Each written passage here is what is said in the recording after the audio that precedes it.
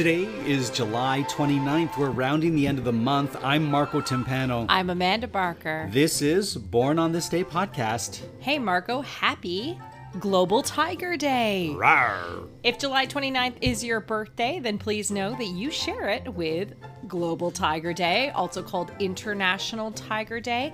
It's an annual celebration to raise awareness for tiger conservation, held annually every year on this day. Apparently, it was created in 2010 at the St. Petersburg Tiger Summit, and the goal of this day is to promote a global system for protecting the natural habitats of tigers and to raise public awareness and support tiger Conservation issues. Yes, absolutely. And how appropriate this large cat during the month of, or during the astrological time of Leo. I know, it's true. Yes, help your tiger out as best you can. Donate to any charity that helps to support their habitat and, not poaching. Or just watch Tiger King on Netflix, which is probably the opposite, but anyway. Right. People born on this day, Amanda, are said to have an inborn sense of ambition.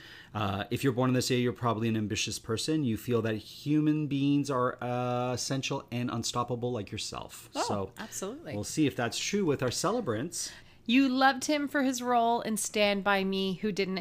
But it was his long-running stint as Wesley, yeah. Wesley Crusher. I did not watch Star Trek. My brother did. Of course, he was on Star Trek The Next Generation, and we are talking about Wil Wheaton. He's known as the Emperor of Nerd Culture, whether he likes it or not. We were just watching him last night. That's right. He was a child star. His mom brought him to auditions because she was an actress. And he obviously had a lot of success, but he was never really in love with acting, is the truth. Anyways, he was born in Burbank, California on this day in 1972. Stephen Dorff started out making guest appearances on sitcoms like Family Ties and Roseanne. Then he broke through with his performance in the film The Power of One. More recently, he was on True Detective and was born on this day in Atlanta, Georgia in 1973. Tony Sirico is another Italian-American actor who frequently gets cast as tough New York types in films like Goodfellas and Mighty Aphrodite, but he struck gold with his role as Paulie Gualtieri. Gualtieri, yeah. On 8 Years of The Sopranos. He was born, I'm sure I didn't say it with a Brooklyn accent, no. Paulie Gualtieri.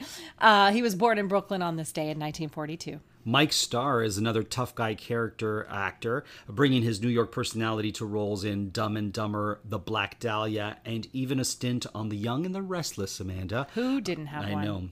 Did you like Young and the Restless? I always ask you this. No, you liked the CBS ones. No, right? that was a CBS one.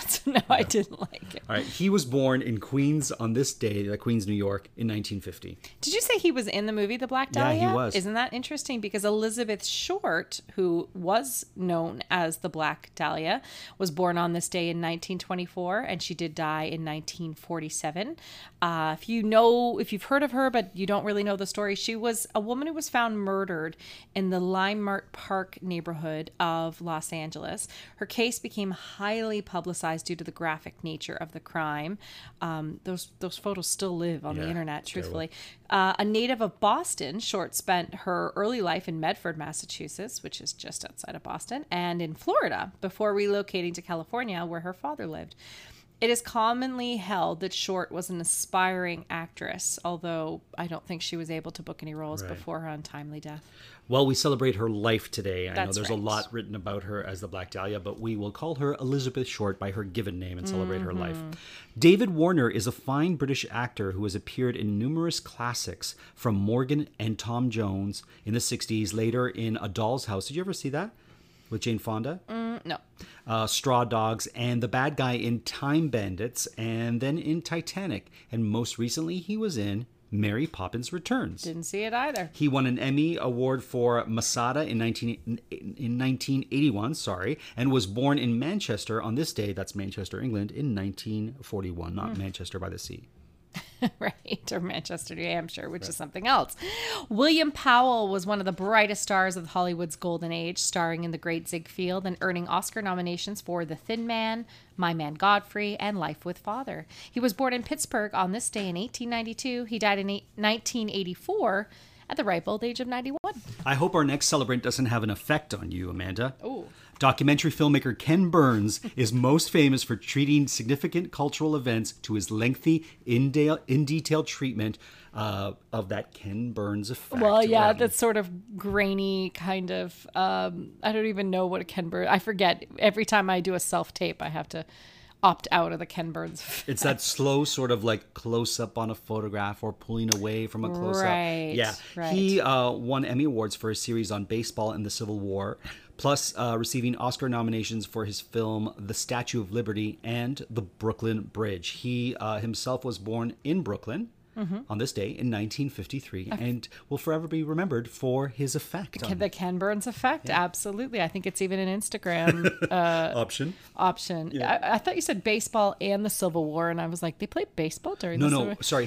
Those are different documentaries. Two different he did, series, yes. baseball and the Civil War. Well, I almost said Denise Richards, but that's a different actor. Dennis Richards had a short life and career, and unfortunately is another artist that we did lose to the AIDS crisis. He'll be forever loved as Leo in the 1970 hit musical Grease. He was born in Los Angeles on this day in 1947. He died in 1994 at the age of 46. Clara Bow is often cited as the perfect example of a silent screen star whose career didn't survive the sound era when audiences decided that her voice didn't match her established persona. Can you imagine? That's fascinating to me.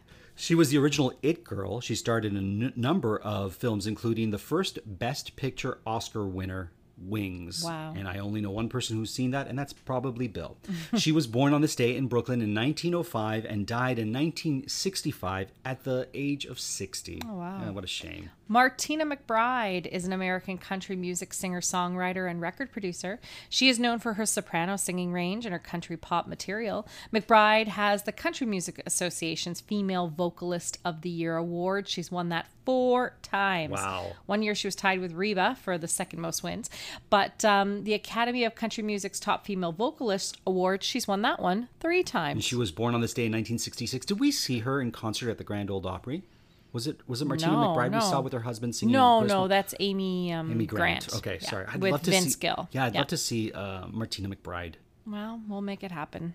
Okay. Patty Shalfa is someone else I'd love to see. She's an American singer-songwriter and guitarist. Shalfa has been a member of the E Street Band since 1984 and has been married to the E Street Band lead singer Bruce Springsteen since 1991. In 2014, Shalfie was inducted into the Rock and Roll Hall of Fame as a member of the E Street Band. Shalfa, what did I say? Shalfie. Oh, sorry, Shalfa. And she was best friends with Judy Reese, who was a friend of my mom's. Oh, really? What was she- Judy Reese like? Happy birthday to her whenever it is. Judy Reese, I think she might have been a Leo, Judy Reese. I should find Oh, her. so that means her birthday's this month. Yeah. She had 3 really funny kids, and we hung out with them a lot. And Judy used to call her friend Crazy Patty. Oh, Crazy Patty. She always called her Crazy Patty. Yeah. Well, happy birthday to Crazy Patty. Another silent screen legend was born on this day. Theda Bara is considered the first movie star created by a publicity campaign. Born Theodosia Goodman. We don't hear that name nearly Theodosia? enough. No. Theodosia, you sure don't. In Avondale, Ohio, that's one of those old-timey, you see it on a gravestone names. She was given a stage name that was an anagram for Death Arab. What? Okay. Right. And frequently played mysterious vamps from foreign lands. She was born on this day in 1885 and died in 1955 at the age of 69. We don't see enough mysterious vamps in films anymore, Amanda. Well, we certainly, have seen our share of Death Arab, but so I guess Bara, I don't understand. I understand nothing. Okay, well, here's what I understand. This person has a really cool name. Tim Gunn was born on this day in 1953. If you don't know who he is, you've seen him on TV. He's an American fashion consultant, television personality, actor, voice actor, and author. Over 16 seasons, Gunn has become well known to us all as the on-air mentor to designers on the reality television program Project Runway. Not Broderick Crawford. Project Runway. Project Runway. Gunn's popularity on Project Runway led him to 2 spin-off shows, Bravo's Tim Gunn's Guide to Style and Life Under the Gun. And sorry, Lifetime's Under the Gun. I guess it's not Life Under the Gun. You only butcher the really easy ones, Marco. He was also written 5 books, and he's quite stylish, to say the least. Absolutely. Maria Oskbenskaya studied acting in Moscow before coming to Hollywood and setting up as a teacher who also appeared in films as a very definite character type. She earned 2 Oscar nominations for her career for Dodsworth and Love Affair. She was born in 1876 in Tula and died in... Where's Tula? Tula. Oh, in Moscow, probably. In what's Russia? the name of the place? Russia. Russia. And died in 1949 at the age of 73. Maria Oskbenskaya. I hope I said that right. Well, I've been practicing. You did a better job than I did with Tim Gunn. Lloyd Bochner starred in a number of films and television shows. I know him best as Cecil Colby on 2 years of Dynasty. I did not write this. I love when you read things that Bill wrote, and it's like you're so into Dynasty and Hot Young Men. But he was also, I did watch Dynasty. Listen, I'm not saying you're not into those things. Well, no, I actually watched it because my mother would watch it. So I Okay. kind of, watched it by proxy. So I know Alexis and... You were up late if you were watching Dynasty. Yeah, You but or I can't Bill. sleep. So True. And what was the other one? Alexa and the Linda Evans character? Dallas? I mean, there's Dynasty, Dallas, No, Knots Landing. What was Linda Evans' character's name? I don't know. Alexis Carrington and that's it. Crystal? Crystal? Oh, Crystal. Crystal. And then what's his name? The old guy that married come them on. both. Okay, anyways, where was I? But he was also on 2 episodes of The Golden Girls. That's where I would know him from. Okay, all right. And the film Naked Gun 2.5. He was the father of actor Hart Bochner and was born in Toronto on this day in 1924 and died in 2005 at the age of 81. It took us a long time to get to that. Yeah, good old Lloyd Bochner. Jean-Hugh Anglade is a French actor who's appeared in films by some of the country's most prominent filmmakers, including Nelly et Monsieur Honor by Claude Saudet Such a great film. and Queen Margot by Patrice Chéreau. Though he's probably best known as the romantic hero in Luc Besson's La Femme Nikita. He was born on this day in Thouars, France in 1955. Geddy Lee Weinrib, known professionally as Geddy Lee. I mean, I think it was a solid choice to get the wine rib out of there. I think I like the wine rib. He should have just gone by wine rib. Yeah. Was born on this day in 1953 in the same place as me, Amanda, in North York, Ontario. He's a Canadian musician, singer, and songwriter. He is best known as the lead vocalist, bassist, and keyboardist for the Canadian rock band Rush. Mm-hmm. Lee joined what would become Rush in September of 1968 at the request of his childhood friend, Alex Lifeson, and he replaced the original bassist and frontman, Jeff Jones. I don't know what happened to him. Sorry, we were mentioning you. Lee is ranked as the 13th greatest heavy metal vocalist of all time by Hit Parader. I'm sure Jeff Jones is running a music store somewhere in like Stony Creek right now going, shoulda, coulda, woulda, man.